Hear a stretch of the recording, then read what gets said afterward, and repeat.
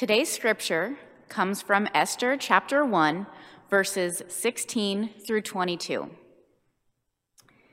Then Memucan said in the presence of the king and the officials, "Not only has Queen Vashti done wrong to the king, but also to all the officials and all the peoples who are in all the provinces of King Ahasuerus. For this deed of the queen will be made known to all women, causing them to look with contempt on their husbands, since they will say, 'King Ahasuerus commanded Queen Vashti to be brought before him, and she did not come.' This very day the noble ladies of Persia and Media, who have heard of the queen's behavior, will rebel against the king's officials, and there will be no end of contempt and wrath. If it pleases the king, let a royal order go out from him, and let it be written among the laws of the Persians and the Medes, so that it may not be altered, that Vashti is never again to come before King Ahasuerus. And let the king give her royal position to another who is better than she. So when the decree made by the king is proclaimed throughout all his kingdom, vast as it is, all women will give honor to their husbands, high and low alike." This advice pleased the king and the officials, and the king did as Memucan proposed. He sent letters to all the royal provinces, to every province in its own script, and to every people in its own language, declaring that every man should be master in his own house. This is the word of God for the people of God. Thanks be to God. I wonder, has anyone ever asked you to define your core principles?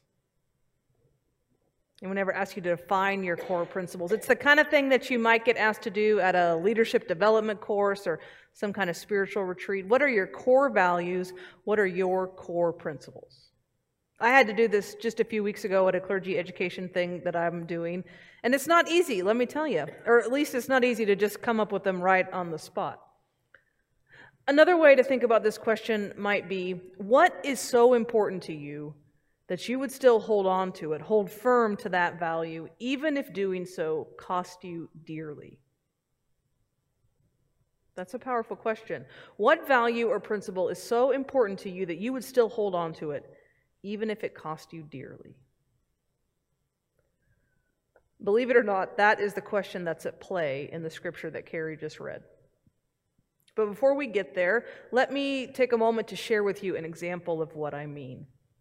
Perhaps some of you are thinking about those core values and principles, and something like honesty might come up as a principle, a value that you would hold so dear, so central to who you are and who you want to be in the world. I certainly grew up in a household where honesty was a high value. If my brother or I screwed up, if we made a mistake, if we disappointed our parents, there was always grace. But if we lied about it on top of screwing up, oh, that was a different story. You did not want to see my mother's face when she found out that you had lied to her. Well, almost 15 years ago, I watched a friend who also held honesty as a very high value. I watched him be severely put to the test. My friend was on the staff of an air and space museum in central Kansas. Some of you may have been to the Cosmosphere at one time or another. It's a pretty cool place. And it's a museum that was really developed, put on the map by a guy named Max Airy, who grew it from a small planetarium in Hutchinson to a premier museum. One of the best, actually, for space things outside of the Smithsonian in Washington, D.C. And in 2005, after helping the Cosmosphere land on the national map, Airy got a chance to move to Oklahoma City to become the director of an air and space museum there. And my friend took over as interim director after Airy left. And a few months after he left, my friend led the staff in going through an inventory of all of the artifacts that the museum had. And in the course of that inventory, they discovered that quite a few space artifacts were missing. They investigated, and they came to believe that the outgoing director the man who had built the museum up from nothing, the man who was a legend around town and in the state and in the world of space collecting, the man who had astronauts as personal friends, they came to believe that he had taken some of those artifacts when he left town and then sold them on the private collecting market to make a lot of money. So what was my friend, the new director, to do? His former boss, his mentor, his friend, seemingly had done something illegal and wildly unethical. So should my friend tell the truth and destroy his mentor's reputation and destroy their relationship? And if right now you're thinking the answer seems obvious, I just want to ask you to do a gut check and think about somebody in your life who's been a mentor and an encouragement to you. If you found out information like this about them, how easy would it be for you to pursue the truth? Well, there are plenty of reasons for my friend to just ignore it or move on or let the lies and excuses offered up by Max Airy to stand. He would have saved himself a lot of heartache. He would have preserved a man's reputation. He would have kept the cosmosphere out of the headlines if he had done just let it go. But instead, he held fast to honesty, to pursue the truth, and it came for him at a very high cost. It wasn't easy. He withstood incredible public pressure from people who refused to believe that Max Airy was capable of such fraud. He withstood the scorn of his mentor and his friend who was just vicious back to him. He withstood a public relations campaign from several former Apollo astronauts who came to Max Airy's defense. It was incredibly stressful and painful for my friend, both professionally and personally, but he pursued the truth. He led his museum in pursuing the truth. He helped law enforcement pursue the truth, and eventually his mentor was convicted and went to prison for several years. My friend did not stay at the Space Museum long after that. His career took a completely different path because of it. So what value is so core to you that you are willing to hold on to it even if it costs you dearly? We start a new sermon series today looking closely together at the book of Esther. And Esther is one of the few books in the Old Testament that's a little novella all to itself. It really stands alone as a complete story, like Jonah or like the book of Ruth. I wonder if you have ever read Esther all the way through. Have you ever done that? If not, now is well, not right now, but like during this sermon series is the perfect time. In worship, we're only going to be looking at select verses, but the whole book is not that long. You can read it in one sitting. So I'd encourage you to do that sometime over the next 3 weeks. In worship, we're going to be reflecting on all the key parts of the story, but the book, it really deserves to be read in whole. So I encourage you to do that. Now, if you have ever heard a sermon on Esther, which it's possible that you haven't, I'm just going to confess to you, this is the first time I've ever preached on the book of Esther, so there you go. There's a lot in the Bible. You know, it takes a while to get around to all of it. But we're doing Esther, and so if you have ever heard a sermon on Esther, it might be that the sermon you heard was focused in on that moment where Esther says, perhaps I am here, excuse me, perhaps I'm here for such a time as this. That's the most famous line in the book, and we're going to have a sermon on that in a few weeks. But there's a lot more going on in the book than just that one moment. In fact, today we don't talk about Esther at all. Today we're talking about another brave woman who helped pave the way. Now, there are a few things that it's helpful to know about the book of Esther. I just want to give you a little context.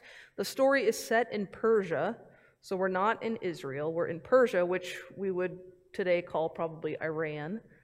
And the king in the story is the Persian king, but he has a huge kingdom. It says that his kingdom goes from India to Ethiopia. Think about your world map for a second. This guy is insanely rich, and he's a really big deal. King Ahasuerus is his name, and like most ancient kings, he had a harem. He had lots of women whose sole job it was to please him, but he had one queen, just one queen, and her name was Vashti. Like I said, the book of Esther is a novella, and it's one that's got some exaggerated details in it and very clear good guys and bad guys. And it's also a book that forms the center of a holiday, a Jewish holiday called Purim, which is celebrated in late February or March. And it's centrally, this holiday celebrates the saving of the Jewish people from an evil plot. That's a spoiler alert for later in the book. And also their rededication then to the Torah, That the people, after they were saved, they rededicated themselves to the Jewish way of life and the Jewish law. Well, Purim is still celebrated by Jewish people all over the world, and they have a really good time doing it. They often dress up in costumes, they throw lavish parties with lots of food and drink, they give charity to the poor so that they too can celebrate, and people get together and they read the book of Esther out loud. And so it's very festive, right? Imagine people in costumes, and when they come, they treat the book of Esther sort of like a murder mystery dinner theater. You ever been to one of those? So people bring noisemakers and such, and when they read the book together, whenever someone says the villain's name, the crowd boos and whistles and hisses. And then whenever they say hero's name, what do you think they do? They clap and they cheer and they get all excited. All right, so you get the idea. It's very fun. Purim gatherings are fun and festive and a big celebration. The ancient rabbinical text, the Talmud, says that you should drink plenty of wine on Purim, so much so, celebrate until you don't know the difference between blessed is Mordecai and cursed is Haman. Okay? So have fun on Purim. That's what the book of Esther is about. And it's a fun book, but it also has embedded in it some pretty serious questions of life and death. The book actually starts out with a giant party. Right, so in the beginning, King Ahasuerus, he throws a party for all his officials and courtiers. Government officials from all over his vast kingdom come to this party, and the king uses it to show off all his best stuff. He lays out all his wealth as a way to remind them how great he is, of course. It's such an amazing party, the book says, that the party lasts for 6 months. 187 days, these guys are partying. 6 months of drinking and feasting and celebrating how great the king is and his kingdom. And then because that was not enough partying, the king decides to throw an even bigger party for 7 more days and invite all the men who lived inside the walls of his capital city. Rich or poor, didn't matter. The king had them come to the palace, and they had a giant party. And he let the wine flow freely. Every man got to have as much as he could drink. Scripture says there were no limits. So you can imagine, it was debauchery. On the 7th day, then, of that massive party for the whole city, the king, by now in a really good mood, after having 6 months and 1 week of great food and wine, he decided he wants to show off one more thing, and that is his queen. So he orders Vashti to come. He says, come to him wearing her royal crown. She was a gorgeous woman, and he wanted to show her off. At first, this might not sound so bad to us, inviting his wife to the party. But the king and the queen lived in a world where men and women had completely separate lives. And what the king is doing, most commentators agree, is ordering Vashti to come to the party of all these men who've been drinking and partying for 7 days, wearing her crown and only her crown, and dance before this gathering of drunk men. See, she was just one more object for him in his vast collection of riches. Along with his gold goblets and his fancy curtains, here was his beautiful queen. He wanted her to entertain them, to dance naked as the grand finale to his giant party. And Vashti says no. She says no, she won't come. She will not be his object. She will not be his prize on display for all the officials and the men of the town to say. She says no, and it costs her everything. Everything. Because the king, as you might expect, gets mad. He doesn't say self-reflectively, I wonder why she said no. Maybe I should think about this and what this felt like for her to get invited that way. No. He gets mad, and his officials immediately get together, and they get worried that Vashti's refusal is going to spread, and that women all over the kingdom would start thinking for themselves, and they would start refusing what their husbands ordered them to do, and it would be disastrous. So they make an example out of Vashti. They dethrone her. They remove her as queen because of this one simple no. And then they send out a decree to the whole vast kingdom about what was happening to the queen. And they do that to reinforce that husbands should rule over their own houses. They send it out everywhere in every language, and the king is very pleased with himself. And we never hear about Vashti again. She said no, and she lost her place, lost her privilege, lost her power. And that's what makes an opening for Esther to become queen. Now, too often in reading the book of Esther, Vashti and Esther are kind of set up against each other. Vashti is the bad queen, Esther is the good queen. Vashti says no, Esther says yes.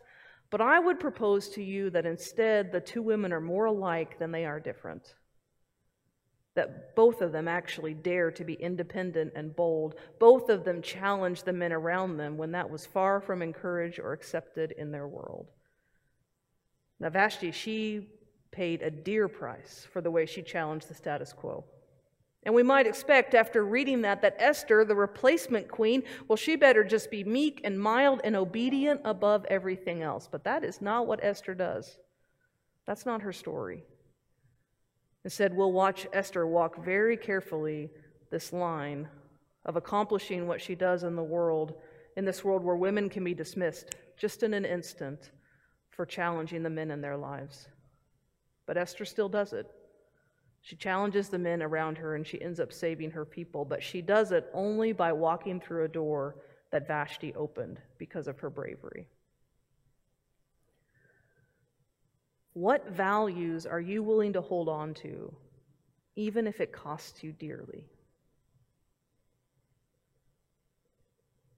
Today we remembered our saints, these dear ones now gone who continue to inspire us and encourage us and love us. I wonder, as we look at their lives, as we look at the lives of the saints in our own families, what would we name as their core values? What would we say they valued above all else? To what did they hold most tightly? As we remember and give thanks for their lives, what can we see as their core principles, the things that they hold most dear? How does that inspire us? Or maybe we could think about core values as a lens as we approach the election this week.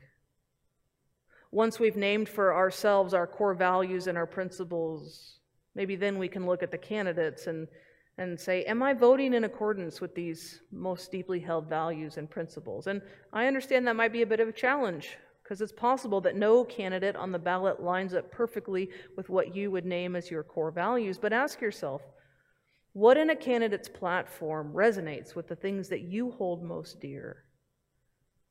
I wonder if we framed our choices around that instead of just how much we hate the other candidate, if it might make a shift in our political conversation. Now, the book of Esther is a little funny in that it never mentions the name of God. The name of God does not appear in the entire book. But I don't think that means God's not in it. Far from it. It just means that we have to take the step to tie it explicitly to our faith.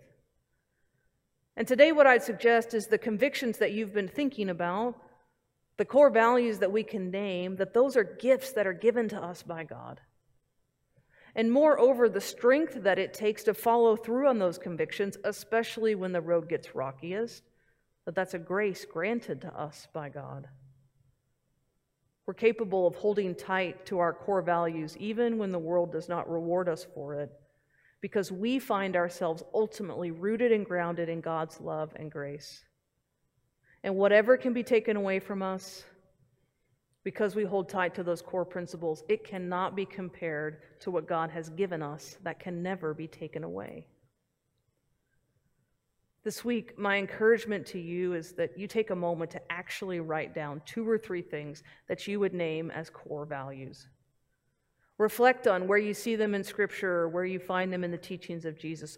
Put them down on paper. Just take a few minutes to do that. Write them down as a spiritual exercise in naming what it is you hold most dear. You might share them with a family member or a friend if you want. But after you write them down, say a prayer of thanks to God and ask God for the courage to live out those values in all that you do. Thanks be to God. Amen.